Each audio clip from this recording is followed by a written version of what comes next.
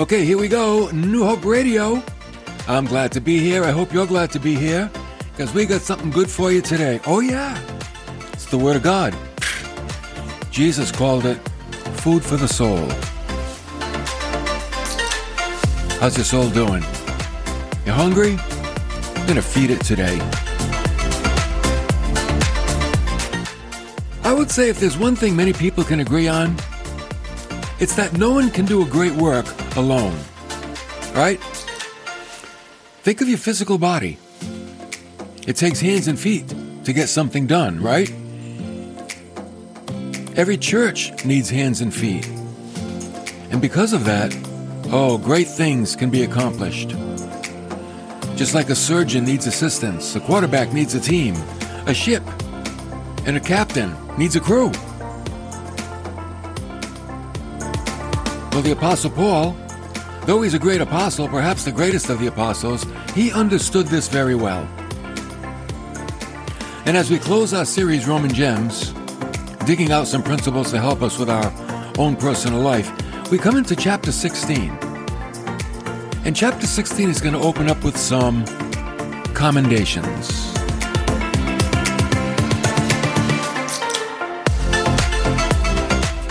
Paul understands the need to build up people, to thank people, to commend people for those that helped him in his own ministry for the Lord.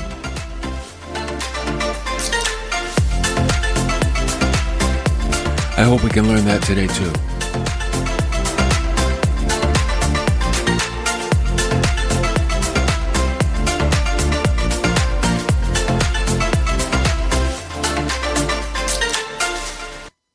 Think about it. All through his letter to the Roman Church, Paul dealt with some very important issues, which we studied here in our series. He talked about the fact that God has no favorites. He's not partial to any. We talked about justification, knowing the mind of God, who can, what is true election, how salvation works, and many, many more important things in the letter. And I would say then that everything Paul wrote in this letter is very important. So when we come to chapter 16, he opens up with something that is no less important. What he's going to say in the last chapter of the letter, which we would easily skip over, is just as important as everything else he said in the whole letter. And here he opens up with commendations to his fellow workers. And wouldn't you know it, he starts off with naming women who have always been instrumental in the work of the gospel since the church began. That's right. So he starts off in chapter 16, verse 1, and he said, I commend to you our sister Phoebe, who is a servant of the church, which is at Cenchrea, that you receive her in the Lord in a manner worthy of the saints, and that you help her in whatever manner she may have need of you. For she herself has also been a helper of many, and of myself as well. So Paul wrote this letter to the church at Rome from Corinth, and it was apparently carried to Rome by Phoebe. She's the mail carrier. Now, Cenchrea was 9 miles from Corinth. Paul called her a fellow worker with him in Corinth, which is part of Greece. Paul is saying to the people at Rome, the Christians at Rome, receive her as you would yourself. The word receive, it's a compound word, pros dekomai. Pros means face to face. Dekomai means to accept. So, accept her. Accept her personally. That's what that means. You know, she took a journey from Corinth to Rome. It's about 750 miles. It was long. It was dangerous. William Barclay said, there should be no strangers in the body of Christ. So that's why Paul said, listen, receive her in the Lord in a manner worthy of the saints. She's a saint too. And that you help her in whatever matter she may have need of you. For she herself has been a helper of many. And of myself. And by the way, she just traveled 750 miles. She's probably hungry. She wants to take a bath. She probably needs some rest. So it means stand by her. Help her means be your partner. Assist her. Stand by. Paul used the same word in 2 Corinthians 4:17 when he talked about the Lord, how he said the Lord stood with me and strengthened me. So he understands that even Jesus came alongside Paul and strengthened him, and he wants the Christians in Rome to do that to Phoebe. And why did the Lord strengthen Paul? He said it so that through me, the proclamation might be fully accomplished. What proclamation? Of the gospel. And that all the Gentiles might hear. And I was received out of the lion's mouth. So what he's saying is the Lord delivered him from danger and enabled him to preach the gospel to Gentiles that didn't know Jehovah, didn't have an Old Testament. They're hearing things for the first time. So then he said, greet Prisca and Aquila, my fellow workers in Christ, who for my life risked their own necks, to whom not only do I give thanks, but also all the churches of the Gentiles. Wow! Look at what he's doing. He's commending the Gentiles for their faithfulness and their support. Now, sometimes Prisca is called Prisca, but it's Priscilla. So whether it's Prisca or Priscilla, it's the same person. And Priscilla and Aquila were a dynamic couple in the church. There was a preacher named Apollos, and he was a very eloquent speaker who many of the early Christians liked to listen to. But he was weak doctrinally. And the Bible tells us in Acts 18:26, he began to speak out boldly in the synagogue. But when Priscilla and Aquila heard him, they took him aside and explained to him the way of God more accurately. So they said, wow, this guy can preach, but he needs more knowledge. We're going to take him deeper. So Priscilla and Aquila took Apollos aside and brought him deeper into the things of God. Priscilla, she's named first. And Kenneth Wuest, the Greek scholar, said she was the more prominent Christian worker. Many times that's true. You know, we get a lot of good men that serve the Lord and serve in the church, but I'm going to tell you something. I think there's more women. I think of all the Christian couples, the more prominent one is the woman, the wife. Why is that? Men? Why is that? Why do men let their wives outperform them in the church? Come on, man, we need to pick it up. 2,000 years ago it was the same thing. Verse 5, he said also, greet the church that's in their house. So they had a house church.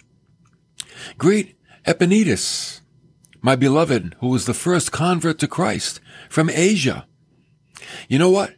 Though he was the first convert, you know what else is nice about Epaenetus? He stayed with it. He's still walking with the Lord. He's still solid. It wasn't a fad. It wasn't, let me try it. Oh no, he's still with it. And new converts are great in a church. They bring fresh fire to the church, right? They're full of zealousness. They have a lot of questions. Sometimes the more seasoned converts, they cool down and they lose their fire. You know, they get familiar. They've been around a long time and their fire begins to dwindle. In Revelation chapter 2, the Lord spoke to a church in Ephesus and he said, you have perseverance and have endured for my name's sake and have not grown weary, but I have this against you, that you have left your first love. You've left your first love. They had lost their affection for Christ. That's what happened. They lost their affection. That's called going through the motions. I wonder how many Christians in the world have gotten a little Ephesus-like. Their walk has been reduced to going through the motions. Now it's more routine. And of course, that can happen unintentionally. It's not that we do it on purpose. It just becomes traditional. We get busy. We get distracted. Maybe we get forgetful. I don't know. So he goes on, that's something we need to watch out for, wouldn't you think? Don't let your fire go out. In verse 6, he said, greet Mary, who has worked hard for you. Now, we don't know exactly what Mary did, but it was obviously worth mentioning by the Apostle Paul. And they knew what he was talking about. And speaking about longevity in the church in verse 7, greet Andronicus and Junias, my kinsmen and my fellow prisoners, who are outstanding among the apostles, who also were in Christ before me. These guys were saved before Paul. Paul is saying, these people, they were around a lot longer than me, and they're still with it. They're still serving. How beautiful. Every church has people that when they started serving, man, they've been there for years and years, and they're still serving. Hats off to you folks. God bless you. And then every church has those, they serve for a while, and then they just kind of like, that was it. Flat tire. Gone. But the ones that have stuck it out, the ones that have longevity, oh, God bless you. Those are the ones that keep the church afloat. And the list of fellow workers, it goes on and on. This is why Paul could say earlier in the letter, in Romans 12, verse 4, just as we have many members in one body, and all the members do not have the same function. So we who are many are one body in Christ, and individually members one of another. So he's saying the human body has many parts, and they all work together to help the body go forward. And the church has many parts. And each one of us is a part, and we help the church go forward. And he said in verse 6, since we have gifts that differ according to the grace given to us, each of us is to exercise them accordingly. Exercise your gift. Utilize your gift. You know, when you exercise something, it gets stronger. Get strong in your gift. Everybody has to cultivate their gift. You know, no one's great at it in the beginning, but the more you use it, practice it, exercise it, you get better and better and better. And then joy increases. So now we see the value of workers in Christ. That's what this message is about. Valuing those that serve in the local church. Paul was thankful for those who helped him in his ministry. And in this church and in every church. And you know what? A church will never reach its full potential without those who co-labor together for the cause of Christ. Bench sitters don't help the church go as forward as if they rolled up their sleeves and says, you know what? God gave me a gift. God gave me talents and abilities. I want to use them for the kingdom of God. I want to use them for the cause of Christ. And for all of those of you that do, thank you. Thank you.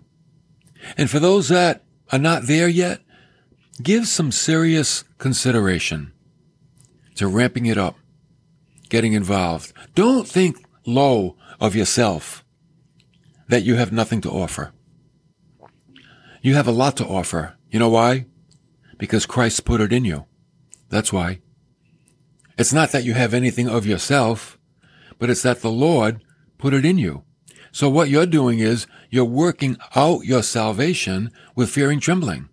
That's what that means. God has placed these wonderful talents and gifts and abilities inside of you. He says, listen, I'm giving you a wonderful purpose in life to expand the kingdom of God, to work with me, to help me. And everybody has a role. Everybody has a part. It could be opening the doors of the church. It could be turning on the lights and the heat. It could be helping people park their car. It could be teaching children or watching babies. It could be preaching the gospel. It could be making coffee. It could be sharing the gospel with strangers. I mean, on and on. It could be, encouraging others one-on-one. Oh, everybody has a calling. We're all different. Not everybody's called to do the same thing, obviously. What if we were all a thumb? What if our whole body was just a thumb? Where would that go? Nowhere. You need a thumb, but you need the other four fingers. Plus you need the palm. You need the wrist. You need the arm and the elbow. Oh, don't forget the shoulder, the back. Don't forget the hips. the legs, the knees, the foot, the toes, and of course, Christ is the head. Every part. Isn't it good to know that as a Christian, you are in the body of Christ? And God has something for you to do. And it's an incredible thing. And by the way, in His grace, He gives rewards in eternity. Oh yeah, gold, silver, precious gems. And some will get crowns. Crowns for different categories of faithfulness. So the Lord, God is good. God is good, and God is generous. He certainly is. So it's in grace that He calls us, and then it's in grace that He rewards us. Does He need to do that? No, He doesn't. He could send those big, powerful, beautiful angels, but He's chosen to use us. And some of you know the joy of serving God, and some of you are missing out. So get with the Lord and say, hey, what am I good at? And everybody is good at something because God gave you that. God made you good at something. You're made in the image of God. And at the moment of salvation, He instilled inside of you spiritual abilities, things you couldn't do before that you can do after salvation. And maybe you haven't recognized it. You have to discover it. You have to cultivate it, and then you have to utilize it. That's the path. Discover it, cultivate it, utilize it. And if you don't know what your gifts are, tell your pastor, teach on spiritual gifts.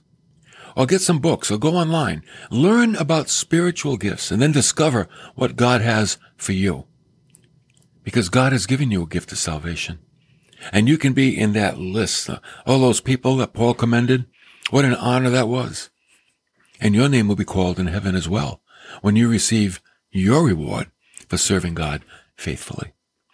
Well, what I want to do to wrap up our series today, I want to play a recent Hope Club devotional because I call it, What Happened to the Church? And the church is changing. And it's just a little 7-minute devotional. And I want us to really listen carefully and just evaluate. I don't know.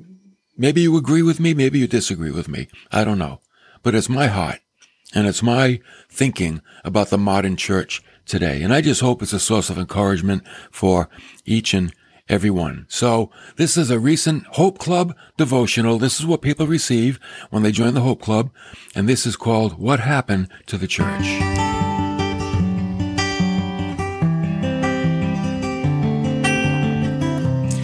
This week in the Hope Club, we're watching the ministry of Jesus unfold. Remember on Monday, day 1, John the Baptist is introduced to Jesus. Then we talk Wednesday, day 2, a couple of disciples found Jesus, Andrew and Simon. Then on day 3, they went to a wedding, and Jesus turned water into wine, signifying God saves the best for last. Now here we go. Another day. And we're going to see nobody is fired up for God like Jesus. That's what we're going to see today as we wrap up our week in the Hope Club. John chapter 2, verse 12. After he went down to Capernaum, he and his mother and his brothers and his disciples, and there they stayed a few days, and the Passover of the Jews was at hand. And Jesus went up to Jerusalem. People like to go to Jerusalem for the Passover.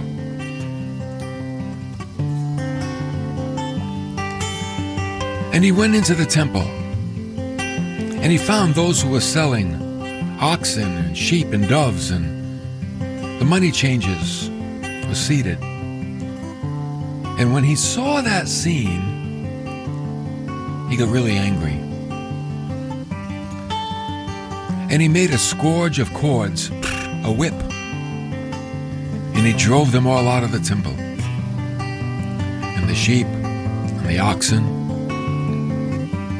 And he poured out the coins of the money changers, threw them all over the ground, overturned the tables.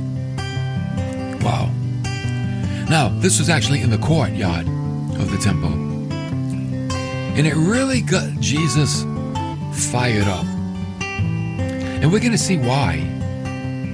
Because what happened was, and it goes on today as well,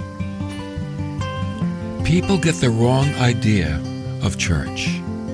Oh, that's a mistake we never want to make. People do today too. They get the wrong idea of church. What was going on when people went to Jerusalem for the Passover? They wouldn't take their sacrificial animals on a long journey, be too rough for them, so they would purchase them in Jerusalem. And these money changers, they were extorting the people, overcharging. It's like going to Fenway Park and spending $7.50 for a hot dog. Stuff like that. And Jesus was really upset. And these guys are making money hands over fist in the name of religion.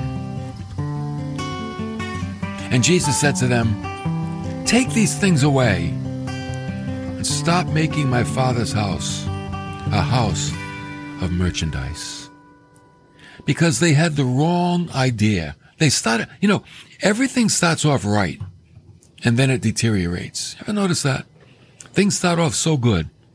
Many times marriages start off so good and then they deteriorate. Somebody gets a new job and they love the new job, and then after a while they get familiar and it deteriorates. You buy a new car. Oh, no eating and drinking in my car. And then after a while, French fries under the seat. It deteriorates. And so it is with religion. Even in our own walk sometimes, we can be all fired up for God, and after time, we get familiar, and our relationship with God begins to deteriorate.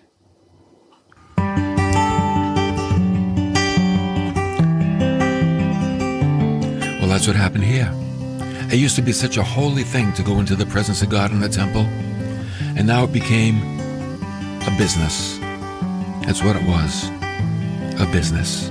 And it says, then his disciples remembered that it was written, "Zeal for thy house will consume me."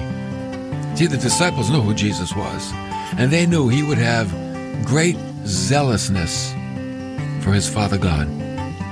And I want us to look at the modern church today, because I think the church is changing.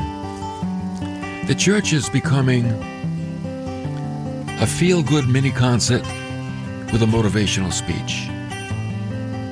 Where's the prayer? Where's the worship? Where's the intimacy with God? We want to have a church that worships God in spirit and truth, where the songs don't glorify mankind, but they glorify the work of Christ. We want a church where we pray for each other and we lift up those needs to the throne of God. We want a church where the Word of God is taught line upon line, not a motivational speech with a couple of verses to support it. But we want to learn the Bible. We want to learn the Bible stories and the parables and the Old Testament history. And by learning those things, we find motivation for life. That's the kind of church we want to have. We want a kind of a church where we give not out of manipulation, but out of gratitude, out of thankfulness to God. We give freely and willingly because we're thankful to God for who He is, without pressure. We want people to discover their own walk with the Lord. That's the freedom that Christ gave us. So think about church. If you're looking for a church, make sure you have the right format. How about this? The right template for a church, because things deteriorate. And the modern church is beginning to deteriorate today. And it's losing its solemnity, its sacredness, even respect for the pulpit. And I believe that when we serve God, we should be at our best. We should look our best. We should put our best foot forward. It shouldn't just be like we, walked off the street and we're giving God leftovers. No, we should be prepared and ready to serve God with all of our heart, soul, mind, and strength. And to love God and to love His people, to love our neighbor as ourselves. Let the Word of God teach us how to live as the people of God. That's what we do in church. Oh, the church is such an incredible thing. Think about it. You are part of the building that Jesus is doing, the church. The church is an incredible idea. It's Jesus bringing people together. No one could bring people together the way Jesus did, because he broke down the barrier between races, languages, cultures. Whatever divides people, it's broken down in Christ. Think about that. And that's the church. So what an opportunity we have to serve in the church. And there's something unique about serving, because when we serve, it comes back on us. The joy comes back when we serve the Lord. So I really hope you'll consider that, and let's make the church what the church is supposed to be. It's a house of prayer. It's a house of worship. It's a house of learning. And the motivation comes from the scriptures. We don't have to fabricate it. It will come from the Word of God. So be in a church that's going to bring glory to the name of Jesus Christ.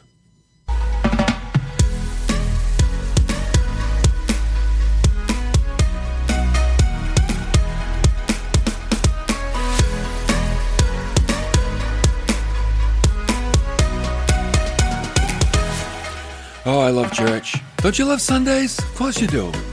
Sundays, we wait all week for Sunday. Right? What's that football song for Sunday night football? I've been waiting all day for Sunday night. Well, we've been waiting all week for Sunday morning. And I hope it's a highlight for you. I really do. Because that's the place we get built up, edified. We get what we need to make our life count. To live our life intentionally. And to be reminded how much God loves us. That's why we go to church. To be reminded how much God loves us.